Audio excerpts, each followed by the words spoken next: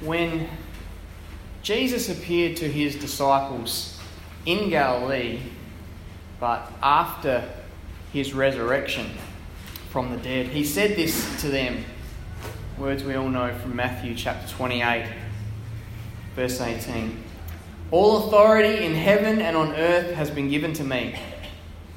Go, therefore, and make disciples of all nations, baptizing them in the name of the Father, and of the Son, and of the Holy Spirit, teaching them to observe all that I have commanded you. And behold, I am with you always to the end of the age. The work of the church has not changed from this divine commission uttered almost 2,000 years ago. Disciples today are followers of Jesus because disciples of yesterday proclaim the good news of the forgiveness of sin found solely through faith in Jesus Christ. And what's more, disciples today, like the disciples of yesterday, are brought under the Great Commission to proclaim to the world the good news of the forgiveness of sin found solely through faith in Jesus Christ.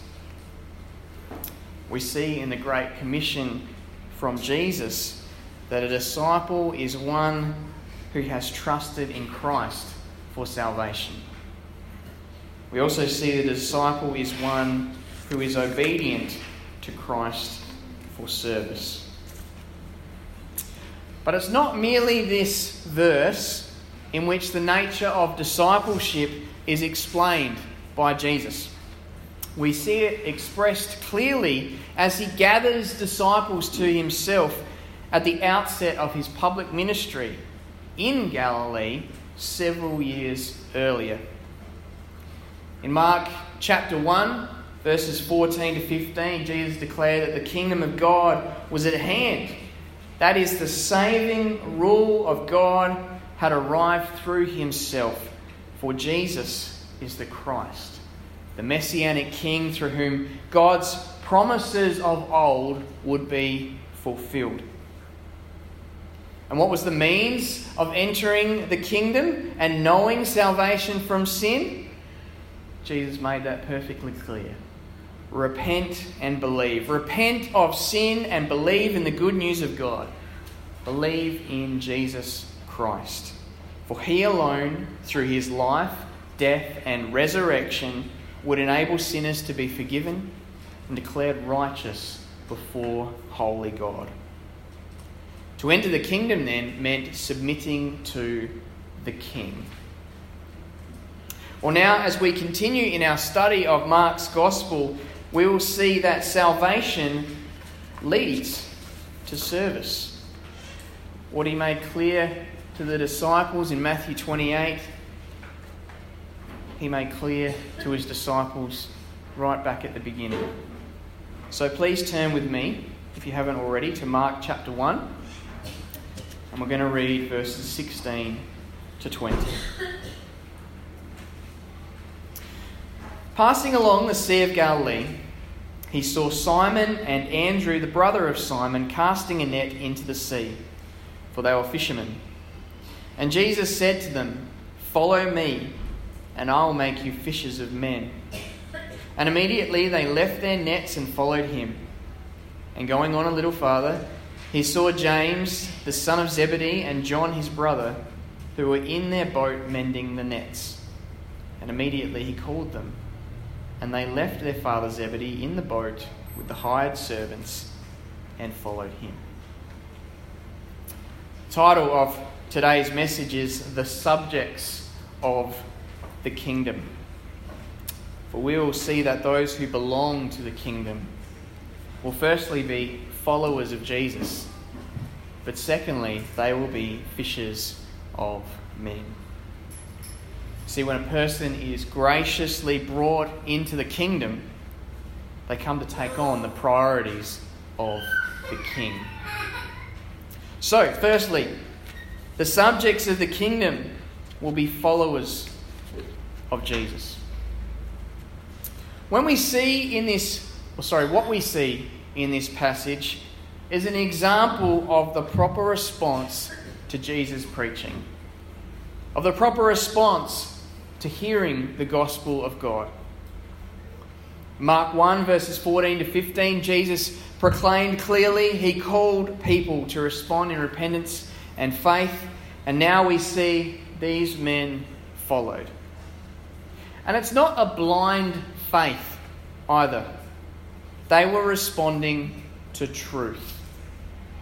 While some might look at the response of the disciples as simply acting on a whim, leaving all they had at the word of someone they'd never met before, we need to recognise this just isn't the case.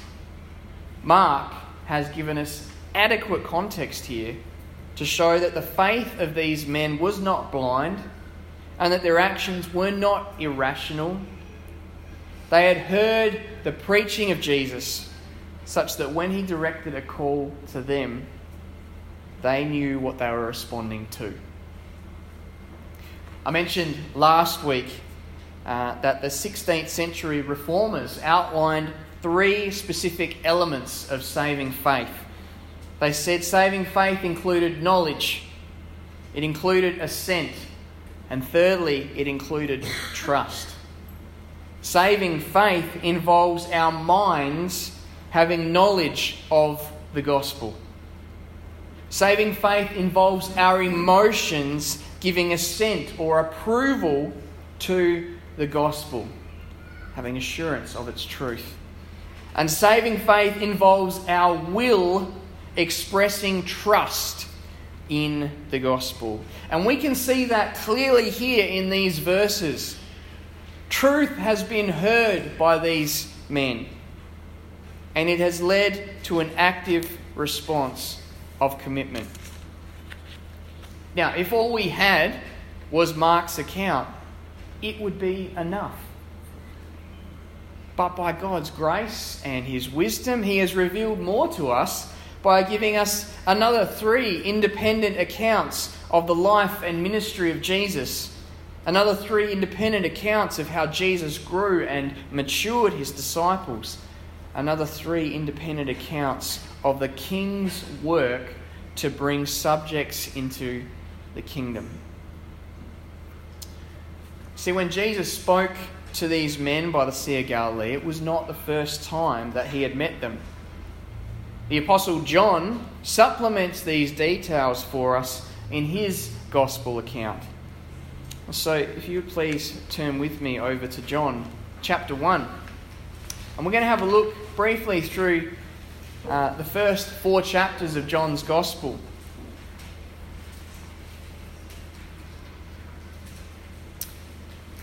So John chapter 1 and verse 35.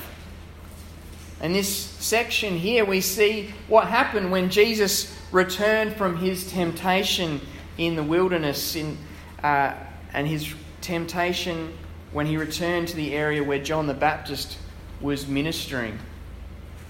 So verses 35 to 37 we read this. The next day again John was standing with 2 of his disciples, and he looked at Jesus as he walked by and said, "Behold, the Lamb of God." The 2 disciples heard him say this, and they followed Jesus. Now, one of John the Baptist's disciples who followed Jesus was Andrew. And then Andrew went and brought his brother Simon to see Jesus. So let's just read through verse 38 to 42 here. Jesus turned and saw them following and said to them, "What are you seeking?" And they said to him, "Rabbi," which means teacher, "where are you staying?" He said to them, "Come and you will see." So they came and saw where he was staying, and they stayed with him that day, for it was about the 10th hour.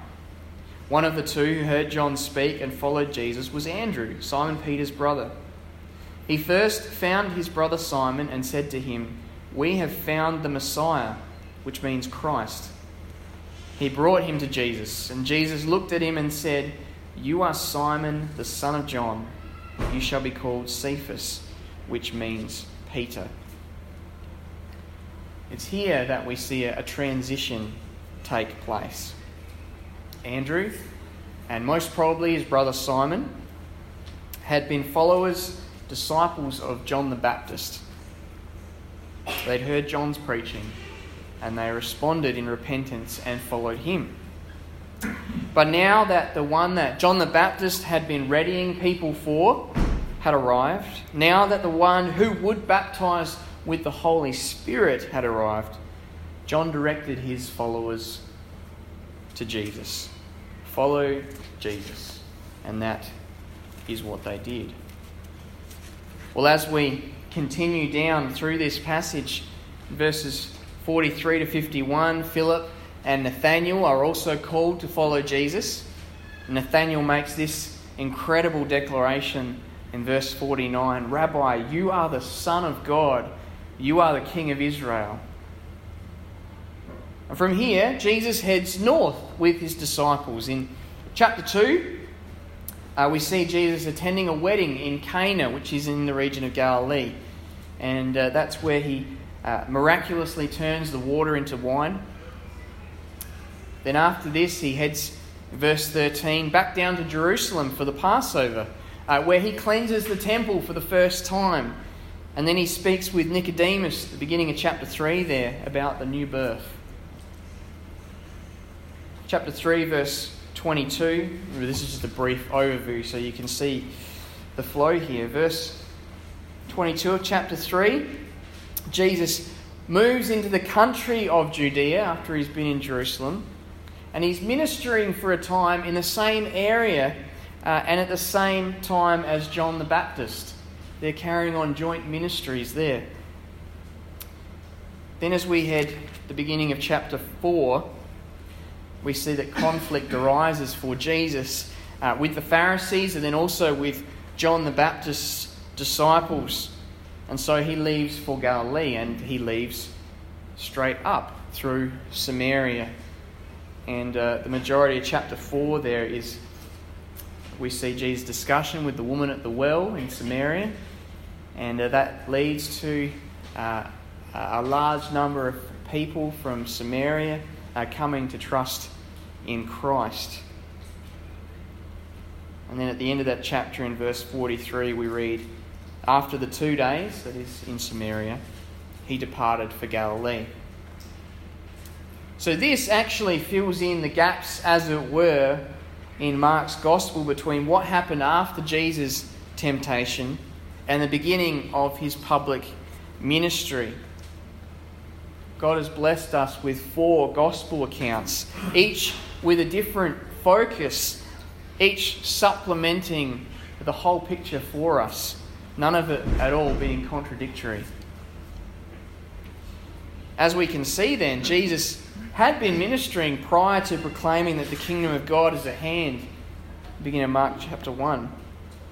But it's from this point that his ministry really gets going. Indeed, we can see that in him beginning to purposefully gather a distinctive group of disciples around him. What it also shows us is that the disciples' faith and commitment to Christ is not a flimsy, spur-of-the-moment decision. We certainly don't get that impression when reading Mark's account. And this is only confirmed for us as we look to the wider testimony of Scripture.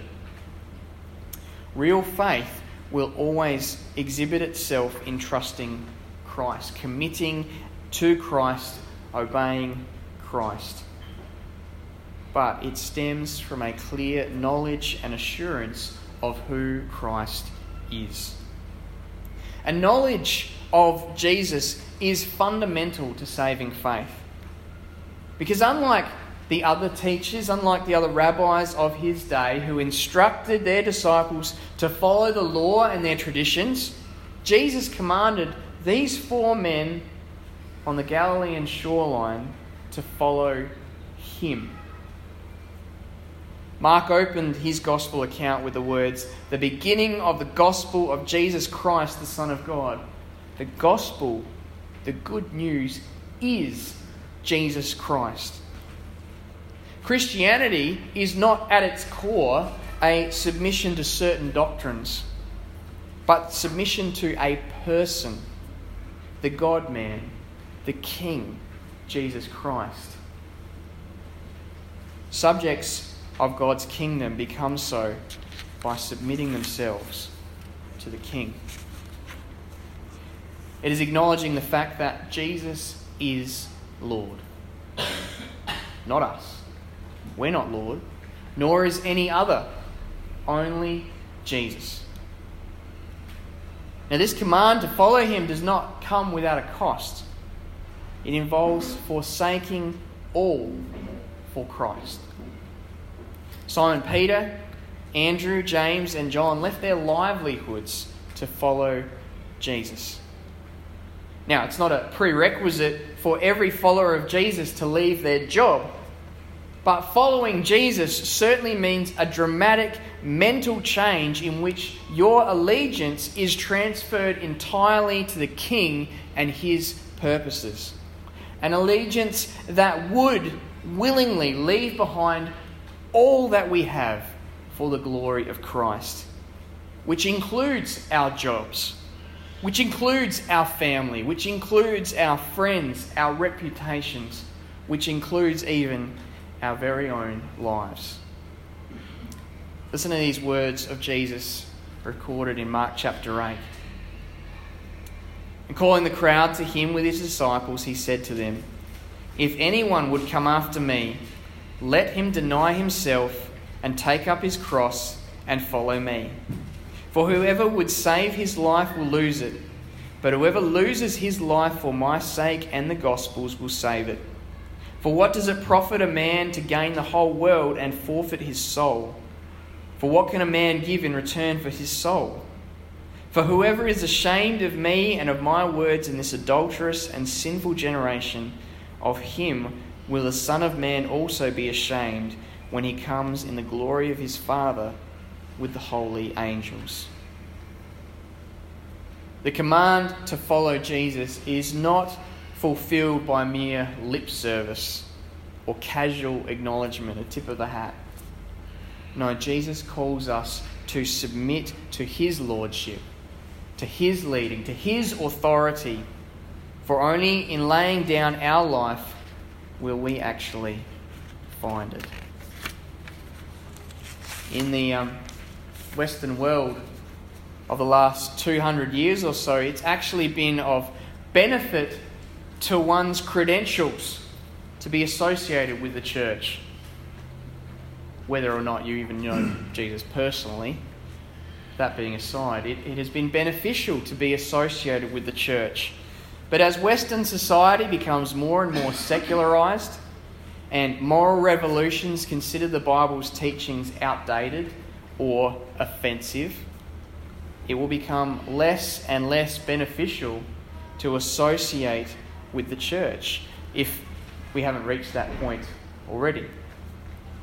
When the pressure comes, there will be no place to hide, and those who've been nominally holding on will be forced to choose.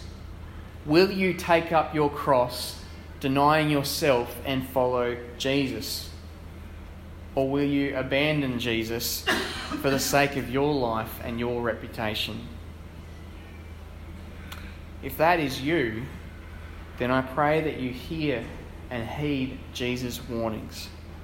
True life is found in Christ alone. For even if our life should be taken away, the sovereignty of God ensures that Christ's promises will prevail. See, outside of Christ, there is no forgiveness of sin. There is no reconciliation with God. Outside of Christ, a person remains an enemy of God and remains under his righteous wrath and judgment. And so will you fear the world more than you fear God?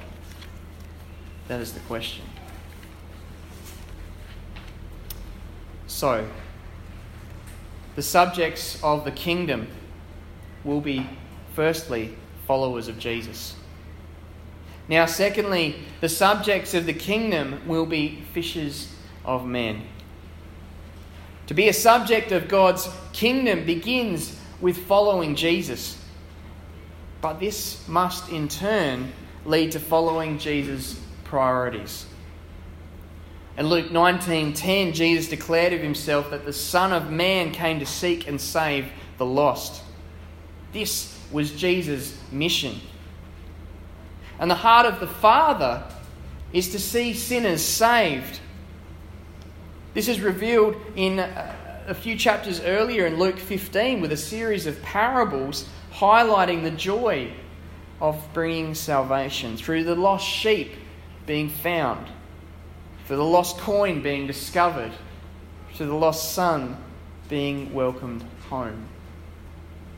1 Timothy 2 verse 4, the Apostle Paul says that God our Saviour desires all people to be saved and to come to the knowledge of the truth. This isn't teaching universalism. It's showing us the heart of God. The heart of the Father and of the Son is to be reflected then and exhibited in his people, in the followers of Jesus.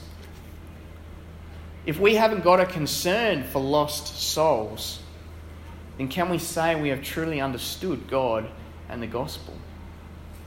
If we aren't interested in Jesus' mission, then can we say we are really submitting to Jesus? If the King's priorities don't become our priorities, then can we say we are really his subjects? Now, at this point, let me remind you that we are not justified by our works. This is only by grace alone, through faith alone, in Christ alone. However, true faith will always evidence itself with good works. Listen to these words of the Apostle Paul in Ephesians 2, from verse 8. For by grace you have been saved through faith, and this is not your own doing. It is the gift of God, not a result of works, so that no one may boast. For we are his workmanship, created in Christ Jesus for good works, which God prepared beforehand that we should walk in them. So, back at the beginning of Mark's Gospel, we see Jesus readying his followers for good works. Now, Jesus, he is the master teacher. All through his earthly ministry, he would use everyday aspects of life to convey incredible truths. And here we find no exception. Verse 16, passing alongside the Sea of Galilee, he saw Simon and Andrew, the brother of Simon, casting a net into the sea, for they were fishermen. And Jesus said to them, follow me, and I will make you become fishers of men. And immediately they left their nets and followed him. Now, the connection cannot be missed, can it? These fishers of fish were to become fishers of men. Jesus was calling them to the work of proclaiming the gospel, such that men and women would repent and believe, that they too would heed the command to follow Jesus. Now, there were 3 ways of fishing in Jesus' day, but all would make the same point. For whether you fished with a line attached to a stick, or whether you fished with a small net cast from the shore, like Simon and Andrew were doing, or whether you fished with a drag net between 2 boats, like the net that James and John were mending. Whatever the approach, the connection is clear. Jesus was calling these men to be fishers of men, to be evangelists, gospelers. And there is really nothing passive about this work. Evangelism is an active pursuit, as the analogy makes clear. One question stands out though, and that is, if Jesus had already called them to follow him prior to this moment that we saw in John chapter 1, then why on earth have they gone back to fishing? Well, there's 2 reasons for this. And the first we see is a cultural reason for fishing. In first century Palestine, a person could be a disciple of a certain teacher, but still have an occupation. It's clear from John chapter 1 that Andrew was a disciple of John the Baptist, but he was at the same time working as a fisherman. And so when Andrew started following Jesus, that didn't automatically mean giving up his day job. When Mark records Jesus calling of Andrew and the others, it is an intensified call to discipleship. Jesus is calling them to a new focus. He will make them become fishers of men. It's not just about following Jesus, but about fishing, bringing others in to follow Jesus. Now, for Mark, he doesn't feel led by the Spirit to record anything further about the disciples' calling. But notice the tense of the language that Jesus uses here. I will make you become fishers of men. It's a future tense.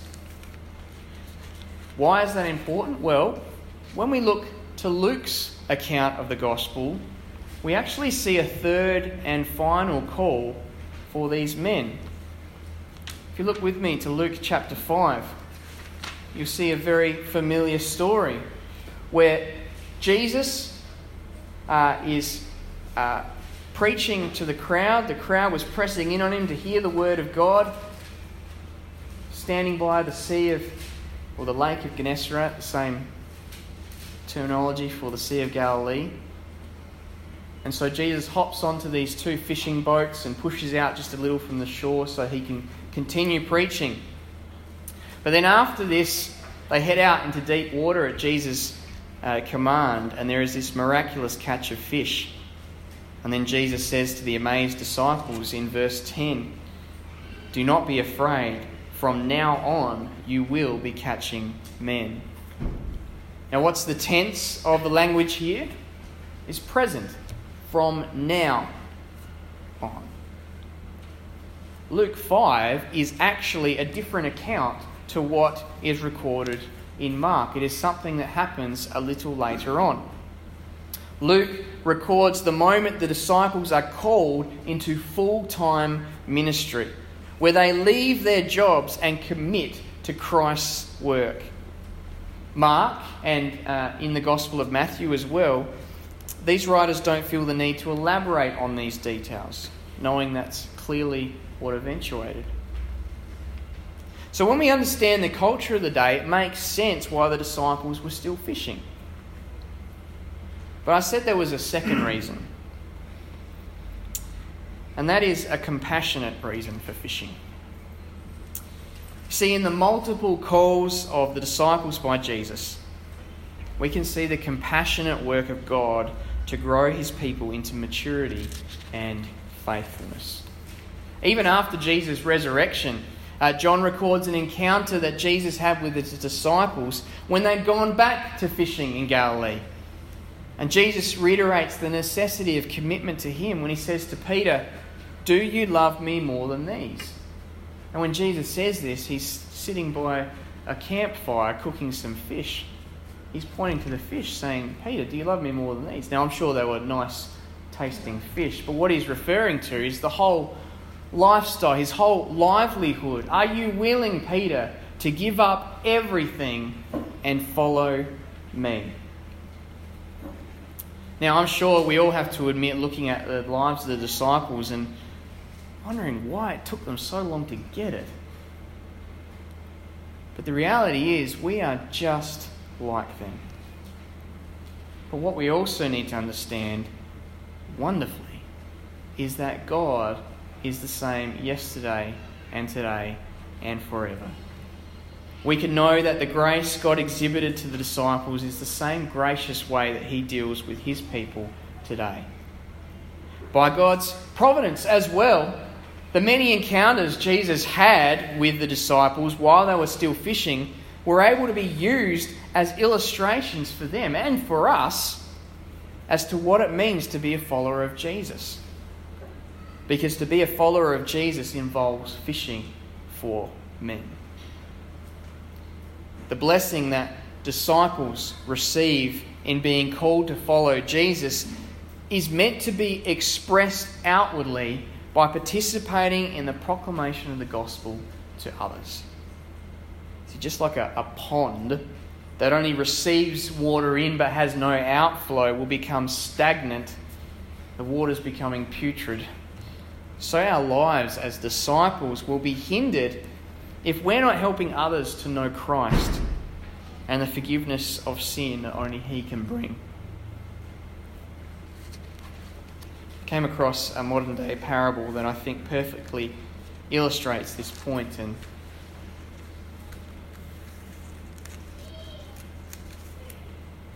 we'll read through this as we lead to a close this morning.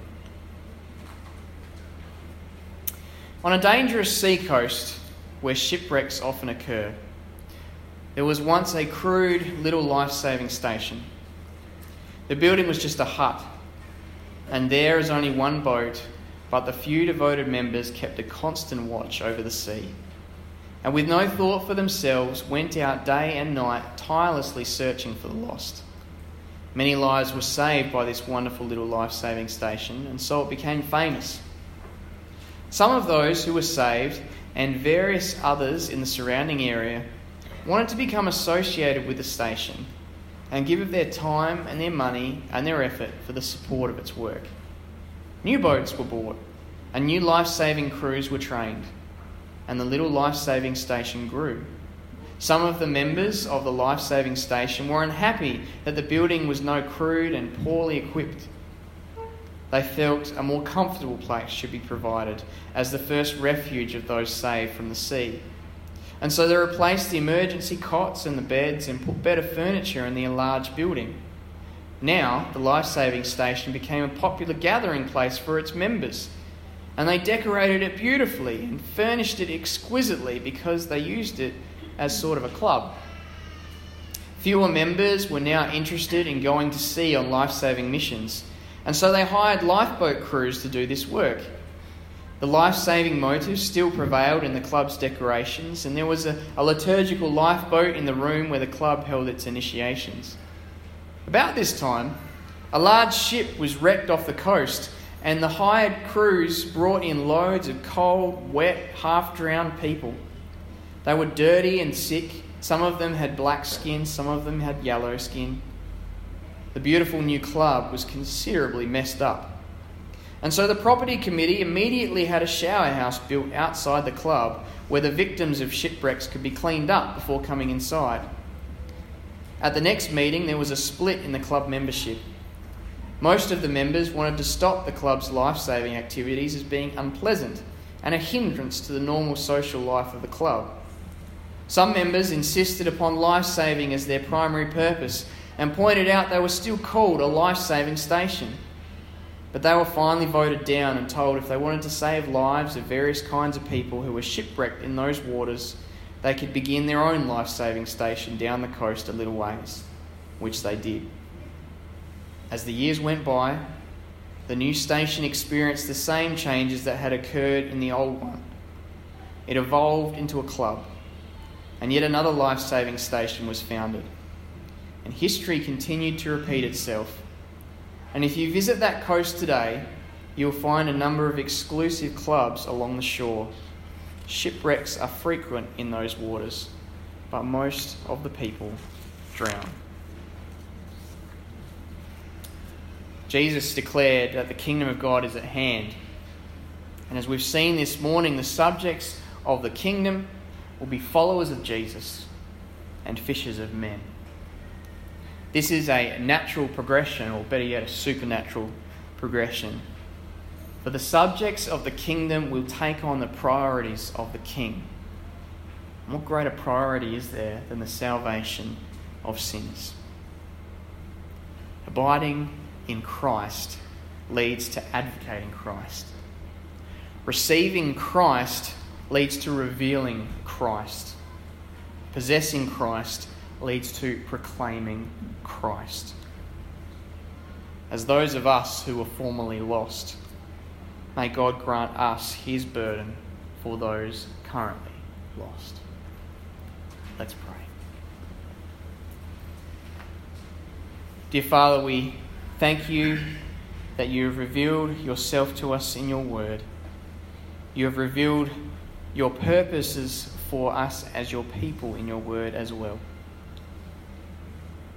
Father, we thank you for what you have revealed to us this morning of what it means to be a member of your kingdom, what it means to come under your saving rule and your grace. Father, we thank you firstly that it means following Jesus. We thank you that this is by your grace alone that you reveal yourself to us, regenerating our hearts that we may respond in repentance and faith. Father, what blessing it is that we are saved by your grace. But Father, we recognise that we are saved into your kingdom and that we are to then emulate your kingdom purposes. You were not done when you saved us. There are many more of your people yet to be saved. And you work through your people to do that. So Father, create in us a burden for lost souls. Create in us a heart which just desires that people who are currently under your wrath would come to know reconciliation through the good news of faith in Jesus Christ. May we do that as a church collectively, as individuals. May you help us to see your purposes. May we reflect your priorities as our King.